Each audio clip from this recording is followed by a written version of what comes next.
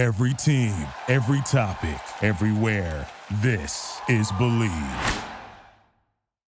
Hi, this is Joe Castellano from thesportsvirus.com. Welcome to the Inside China Basin San Francisco Giants baseball podcast on the Believe Podcast Network, featuring our regular guest, two-time World Series champion, former Giants reliever, George Kontos. Gabe Kapler is not Bruce Bochy, so he's going to run things his way, and I'm sure with Farhan, they've had their discussions on what the best course of action is for the ball club. Inside China Basin is brought to you by Kane's Tire in San Rafael, the lowest prices in Marin County for over 60 years. Welcome back, George. Welcome back to the podcast, and welcome back to San Francisco for your studio shows. That had to be quite a thrill to be back in the city of San Francisco doing the shows on NBC in the studio instead of doing them at home. And I have to say that you did a fantastic job. The ones that I watched, had great chemistry with Greg Papa. I watched the whole postgame on Saturday. So I have to imagine that you're enjoying this. And what was it like to be back in San Francisco? Well, hey, Joe, good morning. And it's a lot of fun. I'm so happy to be back. This is the first time that I've really been able to spend some consistent time in the city in a few years since I played here, really, minus just a drive-through into Napa or a fly-through on a connecting flight.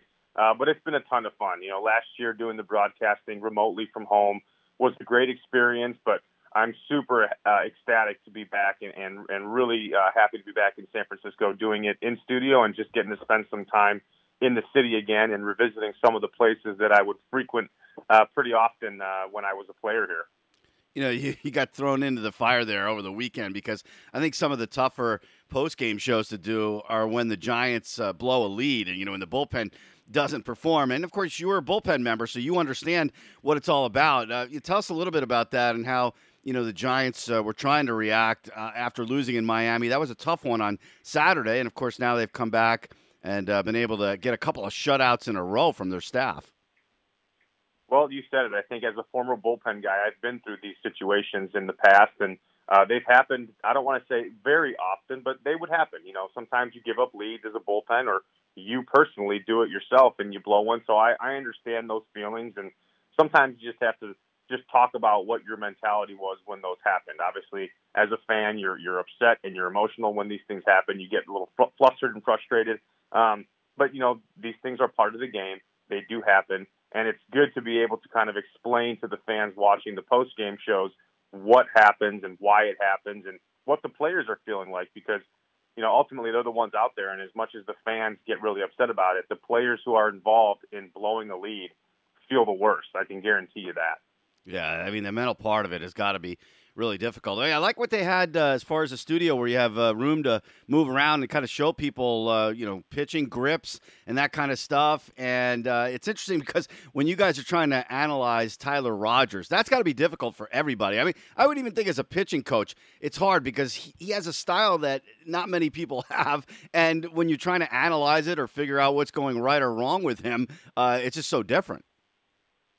Yeah, no, you're absolutely right. The new studio, first of all, it's very beautiful. It's ginormous. It's got two different complete working areas. There's a standing area and a sitting area behind the desk, which is fantastic. TVs everywhere, bright lights. It was pretty. I was pretty wowed when I walked in for the first time, not realizing that it was going to be that big. But you're absolutely right. Tyler Rogers is got some funk to his delivery. He's definitely very unique. And I think that's one of the things that, thankfully I went to the drive line, did that stuff. I know I have a pretty good understanding of the pitching delivery. So after you watch Tyler a few times, you can start picking up as to how he throws and what's different about him and what makes him unique, obviously. So, it's really nice to be able to stand up and give those demonstrations because if I was sitting behind the desk just trying to tell an audience that, I think it would go right over their head. So the visual of being able to stand up and show some things is really helpful. Giants fans got to see the debut of Camilo Doval, and this guy looks like he has amazing potential. He's throwing fastballs in the upper 90s. He looks like he really is comfortable throwing his slider. He likes to throw it a lot. He was throwing it against the Phillies on Monday quite a bit, and his delivery kind of reminds me of Joaquin Andujar for those old-timers who remember when he was pitching for the Cardinals. Of course, he had that blow-up in the 1985 World Series, but he has kind of that big delivery. What do you think of him so far? I think that the young man has come in and done unbelievably well. I mean, when you come in your first two major league appearances and get holds in tight situations, just being able to manage those emotions. And we've heard from his scouting report that at times he can be a little bit errant and erratic, which I'm sure at some point we'll see. Nobody comes up and just has perfect games all the time. But he's done in those situations, in those high leverage situations, seventh inning, 1-run game, his debut, eighth inning, two-run game yesterday. I'm really impressed at how he's come in and managed that. And I think what he's had going for him is a little bit of an effectively wild fastball, which has been to his advantage because it allows him to throw those sliders and get some really ugly swings on it. And, yesterday didn't quite go as smoothly as the first one did, but he got to see how good that big league defense is with Brandon Crawford right firsthand standing from the mound, something that I've seen for years. So it's been impressive how he's come in and done his job and managed those emotions. And I think he's opening some eyes of the staff because in the post-game interview, Cap said that he was in the mix for a potential save if the bullpen usage had gone in a little bit different direction. So those are some big kudos for the young man. Yeah, I mean, I was really impressed with, here's a guy who throws upper 90s, yet he doesn't fall in love with just throwing the fastball. I mean, I don't know if that was an emphasis during spring training. Well, hey, let's try to throw this slider a lot because he looks like he's real comfortable with it, as I was saying. Yeah, his slider is very, very good. He throws it with the same intent and arm speed as his fastball. So out of the hand, it looks just like a fastball, which is why he's getting some of those swings that the hitters look a little bad on, because they're seeing heater right out of the hand, and then all of a sudden it does that 6-7 inch break, and they're missing it by a few inches. So it's obviously the slider's a very, very release-oriented pitch. You have to have good feel for it, and right now he does, and you can tell that his slider's his best pitch with a big, big-time fastball. The rotation has really been incredible so far. I mean, the ERA right now as we speak is 2.23. Now, I know it's early, but you're getting great starts. I mean, even when a pitcher like Kevin Gausman doesn't have his best stuff, I mean, he was battling his command on Monday. He still was able to get through 6 innings scoreless, and he really has it going with that split change pitch. I think he loves throwing it, and hitters are having a tough time because that thing is dropping down at the last minute. I think in his post-game interview, he said that he loves to throw it, and before, I want to say the stat was 2 for 74, something like that, off his splitter. He's only given up one hit off of his splitter before yesterday. And this is why they paid him. This is why they brought him back. He's a guy who is a veteran guy who can go lead a pitching staff. When Johnny's healthy, obviously, you have two guys who can go out there and be stoppers. Johnny's obviously on the DL right now, but Gausman showed me a ton last night. He cruised through his first 3 innings, then he ran into some trouble in traffic in his 4th, 5th, and 6th innings, and he dug deep and got out of it and gave the team a chance to win. And that's exactly what Giants pitching over my, now since 2012, my tenure, almost 10 years, what I've seen from Giants teams is good starting pitching, timely hitting, and good defense. And that's how they're winning games right now, and that's just the Giant method that I'm used to seeing.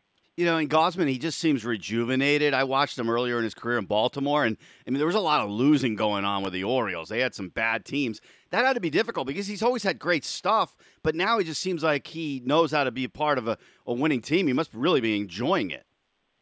Well, a lot of times just a change of scenery can really turn a guy's whole career or mentality or their approach around. When you go to Baltimore, they haven't done all that well in recent memory, and then you uproot him, and I think he had a stint with the Braves, I believe, and now he's in a city and with a team that I'm sure he loves, which is why he came back on that qualifying offer deal, and he wants to be here, and he's rejuvenated, and obviously he has great stuff, which we've seen, but he's in a place where he can just kind of let the reins go and take off, and it's really starting to show.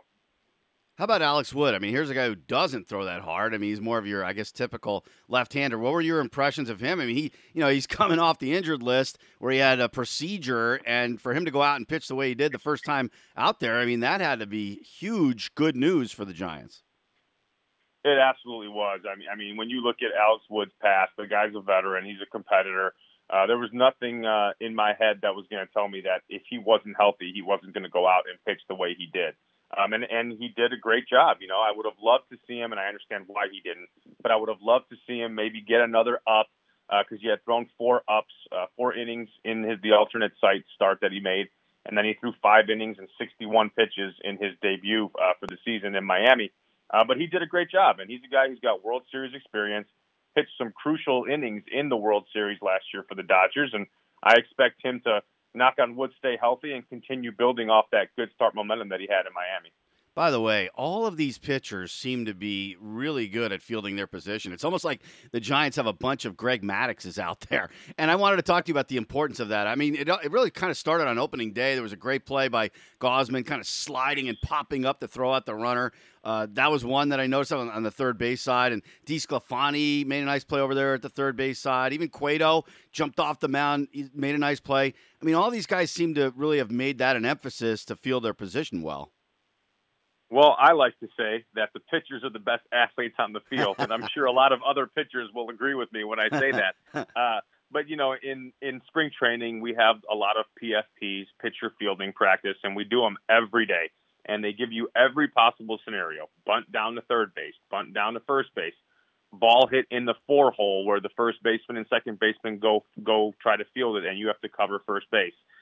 Comebackers right at you, suicide squeeze bunts. So there's a lot of repetitions that go into that. Obviously, when you're in the moment, in the game, emotions are running high, the ball smoked back at you or whatever, you have to make a play.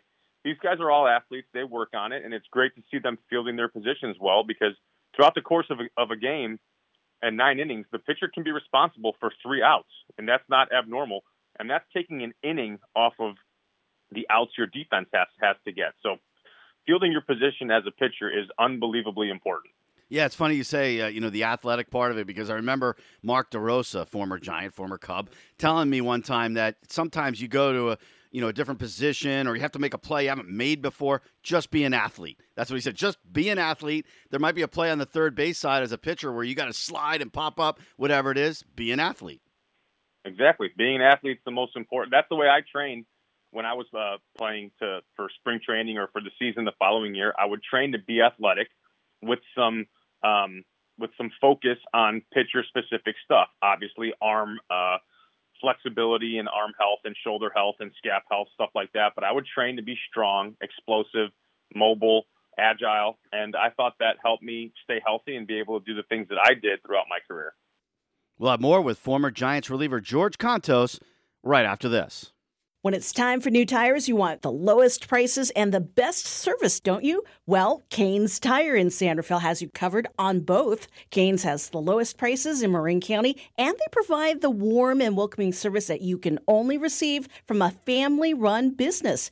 Voted best of Marin for 35 years in a row, Kane's prices beat Costco's prices every time. Kane's Tire, 1531 4th Street in San Rafael. Give him a call at 415-453-2942. That's 415-453-2942 for Kane's Tire.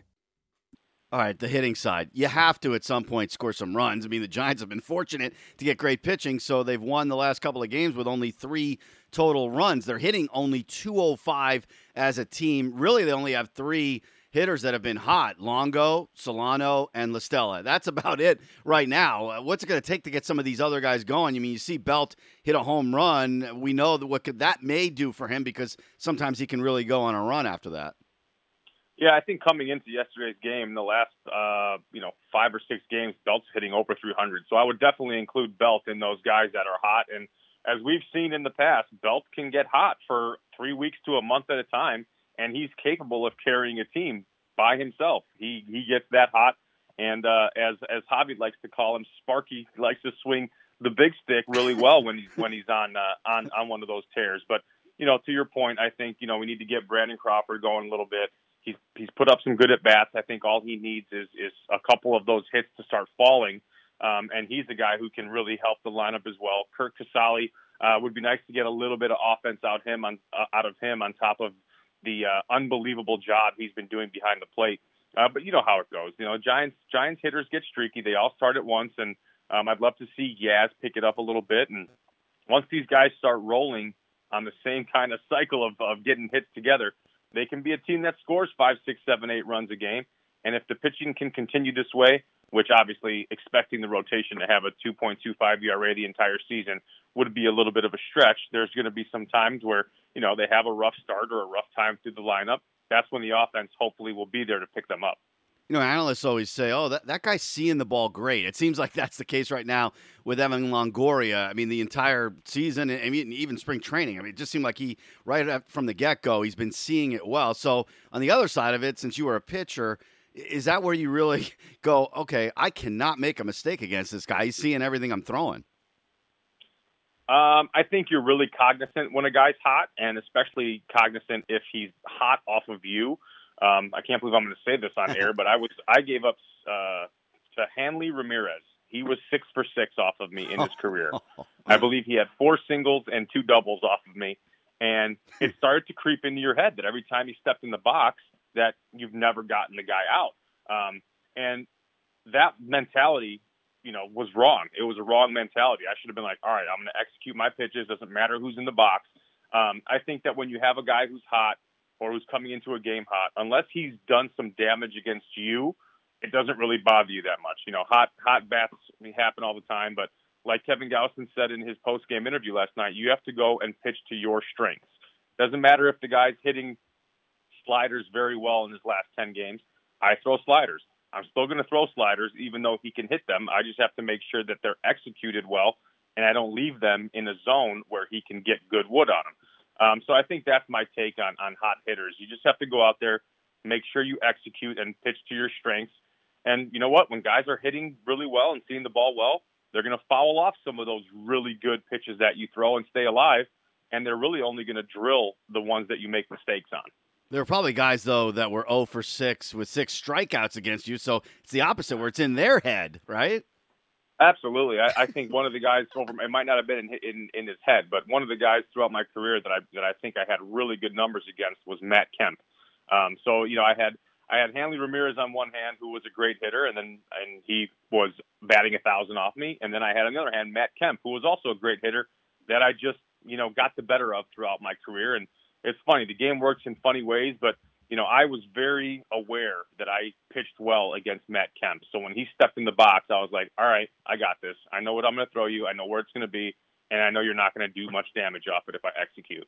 All right, that leads me into, I'm curious what you think of some of the pitch hitting moves that are made by the Giants with Gabe Kapler as a manager, because he really likes to have the whole team ready to go to get at bats. He's going to do a lot of pinch hitting. He's going to use pretty much his whole roster. Now, I know there are matchups that you got to look at, but for me, when a guy like LaStella is 3 for 3 in a game and he's hot in that game, I'm not taking him out for a pinch hitter. Gabe Kapler did that. What do you think of that? I mean, what's your philosophy as far as the pinch hitting moves that are being made? Well, I think analytics are important. I don't think they should be sole decision makers in a game. I think, to your point, if a guy's 3 for 3, he's swinging a hot bat, I'm not going to pinch hit him. I think what the Giants and Cap have made it apparent that they're going to do is they're going to play the matchup game. So when the bullpen starts coming in, that's when you're going to start seeing those turnovers in the lineups. And, it's not the way that I would do it, but it's the way that's making them have success right now. And I think that some of the guys are going to get less off days. I think it might take a little longer for some guys to hit their groove if they're not getting consistent at-bats every day because of the matchups. But right now it seems to be working. The Giants are in second place in the NL West. They've just won 2 great games. If the offense does spark up a little bit and the matchup game is still what they're doing, it's hard to criticize it, but it's definitely not the way that I would do it if I was sitting in the driver's seat. Yeah, no, I mean, they're off to a good start, so it's hard to complain about that. One thing that I do want to complain about, I mean, I know it's going to kind of be a frequent thing with Major League Baseball with some of the rules that are going on. I honestly, I don't know that I really like replay anymore. I know that some of these calls, you'd like to see the call done right, but there was a call that I really haven't seen much of this one where Casale slid into home plate against the Reds, and his spikes went just over home plate, kind of hovering over home plate, and he didn't actually touch the plate. So, yeah, okay, you could say on the replay, the reverse, that he's out, that's a good call, but I don't like that call, George. I don't know. You're taught your whole life to slide into home plate, and, you're not always going to have exact touching of the plate there, and you're under the tag. To me, you're safe. I don't know. What do you think? I think they've made the point now to try and get these calls right, and I am emphasizing the word try and get Right. these calls right, because if you're going to implement a replay system, you better make sure that with this replay system, you start getting these calls exactly right. And, they are missing some of these calls. They need undeniable evidence in order to overturn a call. And, there was a call the other day just at home plate. I can't remember the game that it was, but there was one where the guy was slid into home plate. I think might have been the Braves or somebody. Not sure what team it was, but he was blatantly out, did not touch home plate, and the umpire called him safe. They went to replay, and they still left him safe with no angle that showed his foot touching home plate. So if you're going to implement this whole system and change the game and still not get it right, then I'm kind of sitting here like, well, what's the point of doing this? Right. And I think the umpires now are starting to, they're learning, they're seeing what's going on, they're learning, so they're making their calls. And I think there was an altercation with an umpire where he even said, it'll go to replay and not get overturned. Like, you can't say that stuff because you're showing your hand and you're showing the inefficiency or the, kind of politics of the replay system, because the umpires are going to have the other umpires' back. You know what I mean? Yeah. Well, I think my biggest problem, too, is that the game is played in real speed, and when you start slowing it down, like on the Casale slide that I was talking about, yeah, sure, I mean, he didn't exactly touch home plate, but in real speed, he was safe. He was under the tag. He went right across home plate. I don't know. I mean, you're making guys try to touch a base exactly perfectly right, and when it's in super slow-mo, you might see that somebody missed something, but in real speed, you would never see that. Yeah, you also saw that play with Jazz Chisholm the other day in Miami where he slid into second base, and on his transfer, he came off and he was out. Same type of thing there. He completely beat the play. I want to say it was LaStella, just kept the tag on him, and he was out. And normally you would never see that unless you have replay. So I think it's forcing guys, I think, to be a little bit more deliberate about staying on bags or making sure they touch bags. But, yeah, to your point, it's when you're moving full speed, sliding into a base, that's probably the last thing you're worried about is the nuance of actually making sure you get all 5 fingers or whatever on the bag or not coming off. So it's a little different for sure. Yeah, and I think there's a big difference between completely missing the base and just, like you said, you're just sliding across, you're lifting up a little bit or whatever it is. Right. You guys touched on the postgame show about the extra inning rule. And, a lot of people like myself and you, we don't like it because you're putting a runner at second base. And the reason I don't like it, George, is because I feel like you didn't earn it. You did not earn getting that runner at second base. Why is he there? You had mentioned that you didn't think it made sense. Why don't you think that rule makes sense? I think it is, just to me. And again, I've been playing baseball since 2006, professional baseball, minor leagues, and to the big leagues. And I don't understand how you can win a Major League Baseball game without having a ball leave the infield. I understand that they're worried about time. They're worried about bullpen arms and pitcher usage and stuff. But, when you can win a baseball game with not giving up a hit or not having a ball leave the infield, it doesn't make sense, to your point. It's not earned. You're putting a guy out there, and I look at it and I'm like, gosh, this is Major League Baseball that we're doing this. This is how many games do you have that go 16, 17 innings? Not that many. I get that you want to help and control the pitcher's usage and you don't want to, bury a guy and have him go 3-4 innings and extras. But this is part of the game. This is part of what makes the game so great and exciting. I remember we played a couple 15-inning games against the Mets that were just dog fights back in 2014 or 15 it was. We had some extra inning games that were just dog fights, back and forth, 1-run game, and we won one and we lost one, but they were really entertaining, exciting games. And now it's like, all right, well, this will be over by the 10th or the 11th. Whoever goes back to the old school way of baseball and maybe bunts a guy over to third base and instead of waiting for a 2-run homer or something like that. So I'm not a huge fan of the guy on second rule. There are some things that have been implemented that I can get on board with, but the second base and extra innings thing is not one of them. Yeah, me too. All right, so the Giants are going to be coming home on Thursday to face the Marlins again, and it made me think about, the jerseys now have names on the back of them. And it's kind of interesting because when you were playing for the Giants, you didn't have that. But people would know, hey, number 70 is coming in, George Kontos. I was curious, first of all, how you got number 70, because that's a unique number to get for a baseball player. And also, what do you think about having the names on the back of the jerseys? Well, funny. So I came up with the Yankees, as you know. I made my Major League debut in 2011. And when I got to the stadium for my first ever Major League day in the big leagues, number 70 was just hanging in my locker. And the Yankees obviously have retired half of their numbers that are in single and in the early double digits. They're not allowed to be given out because of all the Hall of Famers and the unbelievable tradition of players that have played in a New York Yankee uniform. But number 70 was just hanging in my locker, and I was like, okay. I asked my mom, like, and my dad, what do you guys think? And my mom, it's to my mom's credit, she goes, her birthday is November 7th, so she loves the number 7, and 70 is a big round number. It looks good on the back of a jersey. Had it been 71 or 72, I wouldn't have liked it as much, but it was a nice round number. My mom goes, it looks nice on your back, so I just kept it. And then I got traded to the Giants the following end of spring training. And when I made my Major League debut for the Giants, or my season debut for the Giants in 2012, I was in the locker room, and Mike Murphy goes, what number do you want? And I go, number 70, if that's available. And he goes, are you sure? And I go, yeah, is that all right? He goes, yeah, it's just a high number. I was like, yeah, I like it. Number 70 is good. So I kept 70 my entire career, and I'm glad I did. It was a good decision. I love being associated with that number, and you know, it made my mom happy, so it was a win-win. Yeah, well, Barry Zito is 75. That always stood out.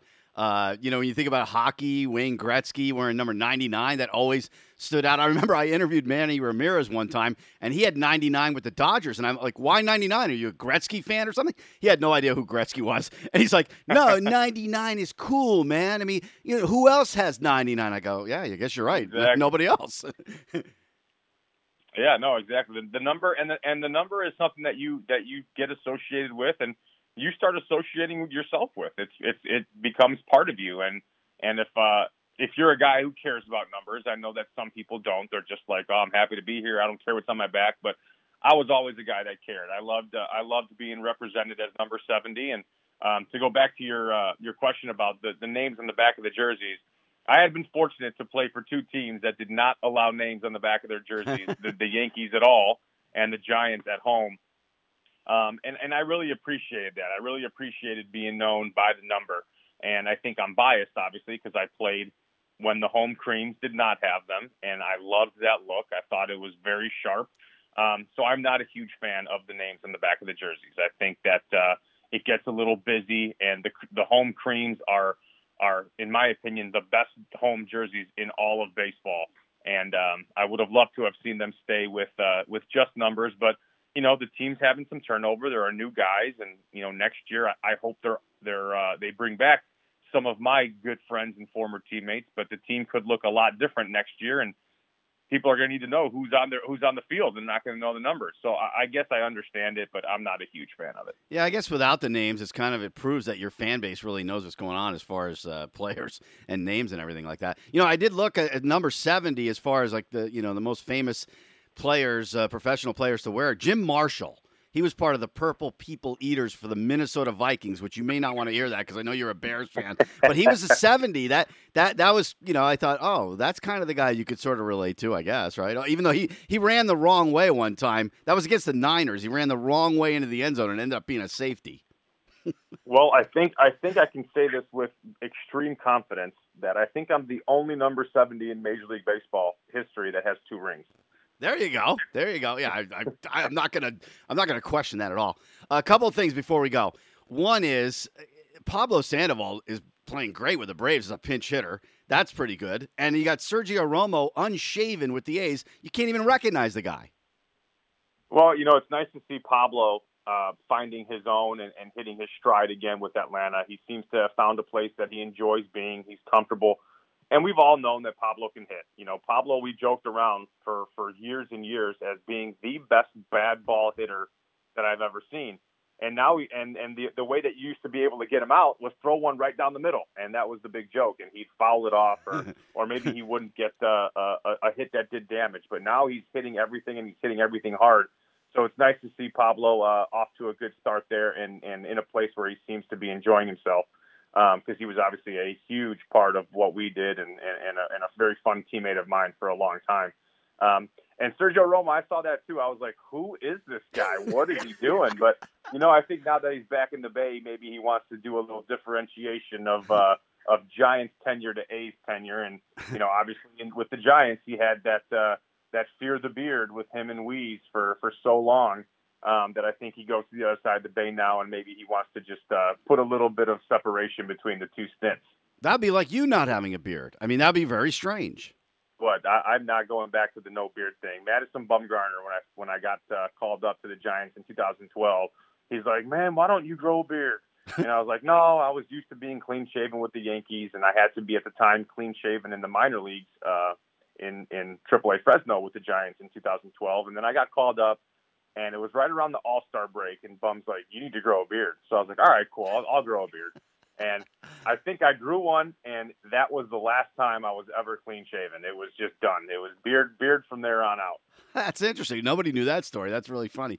And very last thing here, since you did mention pitching for the Yankees, they're off to a really bad start. And I'm just curious what it was like, because you started your career there, finished with the Yankees. If you're not having a good season, if it's not starting out well, with the Yankees, or even with Philadelphia, where the Giants are right now, those fans are intense.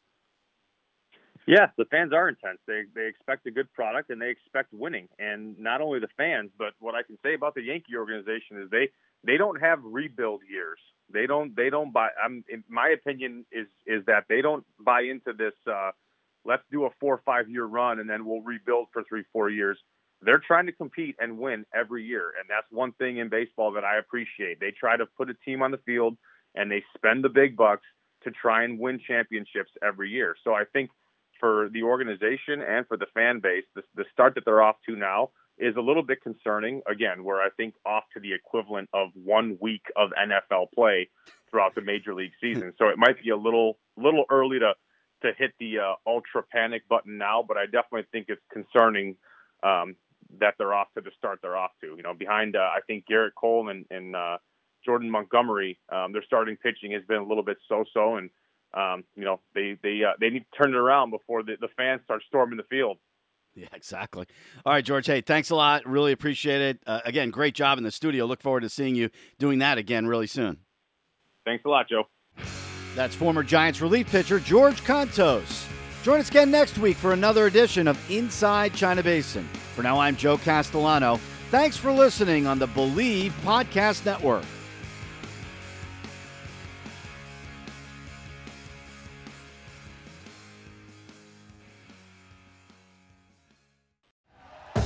Thank you for listening to Believe. You can show support to your host by subscribing to the show and giving us a 5-star rating on your preferred platform. Check us out at Believe.com and search for BLEAV on YouTube.